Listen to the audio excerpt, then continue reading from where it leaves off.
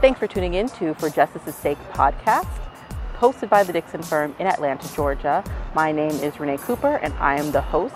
And today I'm joined by attorney Daniel Adamson. Thanks for joining us today. Today's 15-second shout-out goes out to the Beltline and the amazing number of restaurants that you can get to from it. We are right by Edgewood, so if you are in the area around Krog and Ponce and Edgewood and Reynoldstown, check out all of these amazing local businesses. Definitely remember to support local.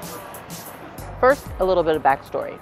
Parts of downtown Atlanta have seen a 27% increase in pedestrian traffic and about 11% decrease in car traffic, if you can believe it. Part of this is due to an initiative called the Petrie Shared Space Program that started in 2021 of June, but is soon coming to an end, which is kind of tragic now that gas prices are going up so high. In July of last year, Georgia passed a law that required cars to slow down or change lanes with at least 3 feet of space if they are trying to pass a biker. It would be nice if more areas were as friendly to cyclists as the Beltline or other local places like Decatur or West End are becoming, but there are always a possibility of an accident caused by a distracted or negligent driver, walkers, or bikers themselves. So my first question is, when should a biker consider taking legal action against a driver if they're in an accident? Absolutely. In my opinion, I think cyclists should always strongly consider legal action and getting an attorney specifically to help them with their claim against a negligent driver. The only time I would say they don't need to do that is if they're the ones at fault and there's no one to really bring a claim against. What factors would you look at to consider if a biker has a lawsuit against a driver in an accident? You got to look at, who caused the collision. A lot of times it's going to be a negligent driver, a reckless driver who ran a stoplight or a stop sign or failed to yield while turning left, things like that, or maybe just didn't give the cyclist enough space and bumped him off the road or something like that. Can cyclists take legal action if they're injured from a hazardous roadway? Yeah, they can.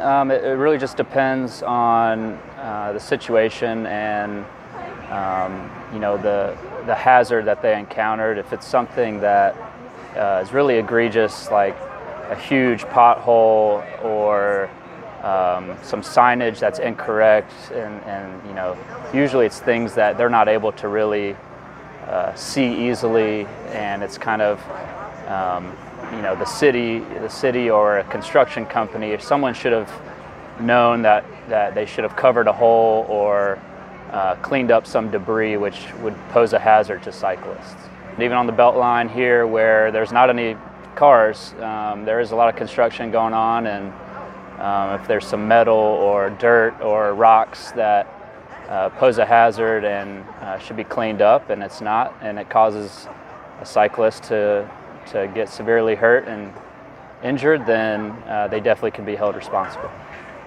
Are there instances when cyclists can be considered legally responsible for the accident, either with a vehicle or a pedestrian?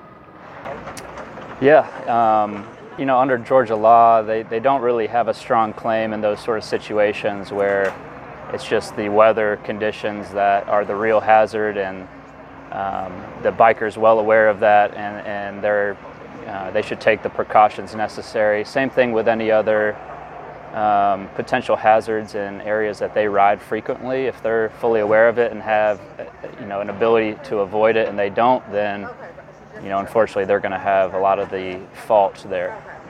If the cyclist runs a red light or a stop sign, or is being reckless with how they're biking down the road, maybe they're not on the right side of the road, they can definitely be held responsible. So it's definitely important for the cyclist to follow all the rules of the road, just like for a motor vehicle driver.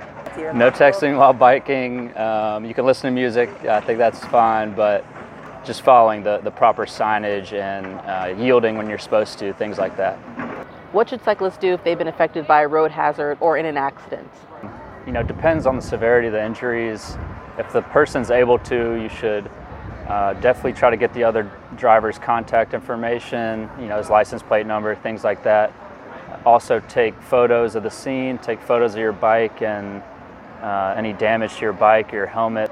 Also, if you're too badly hurt to do any of that, just call 911. That will get an ambulance out to the scene, as well as a police officer who can help, cite the other driver if they were negligent, and get witness information.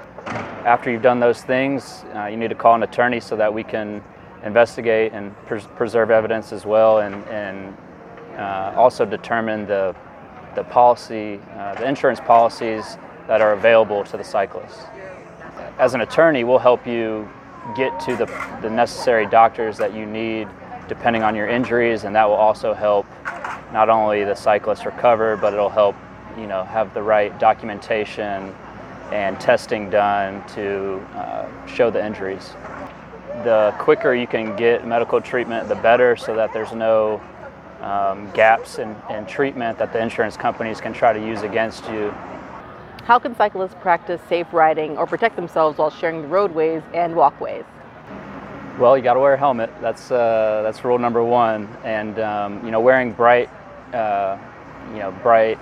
shirts or garments and reflective gear is also very important, especially if you're riding at night, because that is an aspect of who's at fault. If the biker's not wearing anything that would help a driver see them, or if they're not wearing a helmet and that could have mitigated their injuries, head injuries especially, then that will be used against the cyclist. Does this new law that has gone into effect now possibly change how a biker can seek justice going forward? Yeah, I think it definitely gives cyclists more rights, and it really protects them more. And it's just one more thing in our arsenal to seek justice on their behalf. And if the motor vehicle drivers aren't adhering to this new law, then we can hold them liable for any injuries that they cause. How much experience do you have with bike accidents or connections with the cycling community? Yeah, both my parents are actually triathletes and have competed in world championships and Ironmans and things like that, and they've both been in bike wrecks. My dad, a couple years ago, was hit by a motorist who failed to yield while turning left and suffered some broken bones, and we got him a good settlement and were able to compensate him for his injuries. And I've also helped a couple of his friends in the community who've been hit by cars and suffered broken bones and torn ligaments and things like that. And so far we've been able to get everyone a nice settlement and justice on their behalf.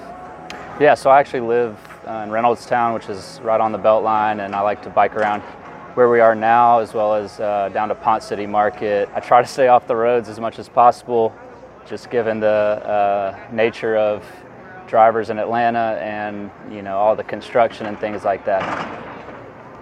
Thanks, Attorney Adamson, for giving us his legal insight and for giving us ideas of what we can all do to make cyclists have a better experience. Awesome. Thanks. Yeah. Continue the conversation on social media by tagging @DixonFirm on Twitter, Instagram, Facebook, or now TikTok. Sign up for our monthly email newsletter for podcast updates, free legal tips, and our monthly $50 restaurant giveaway. For a case referral or for free consultation requests, visit DixonFirm.com or call or text 888-DIXON11. That's 888-349-6611. Thanks for listening to For Justice's Sake podcast. Stay safe. Thanks for listening, and we'll talk to you soon.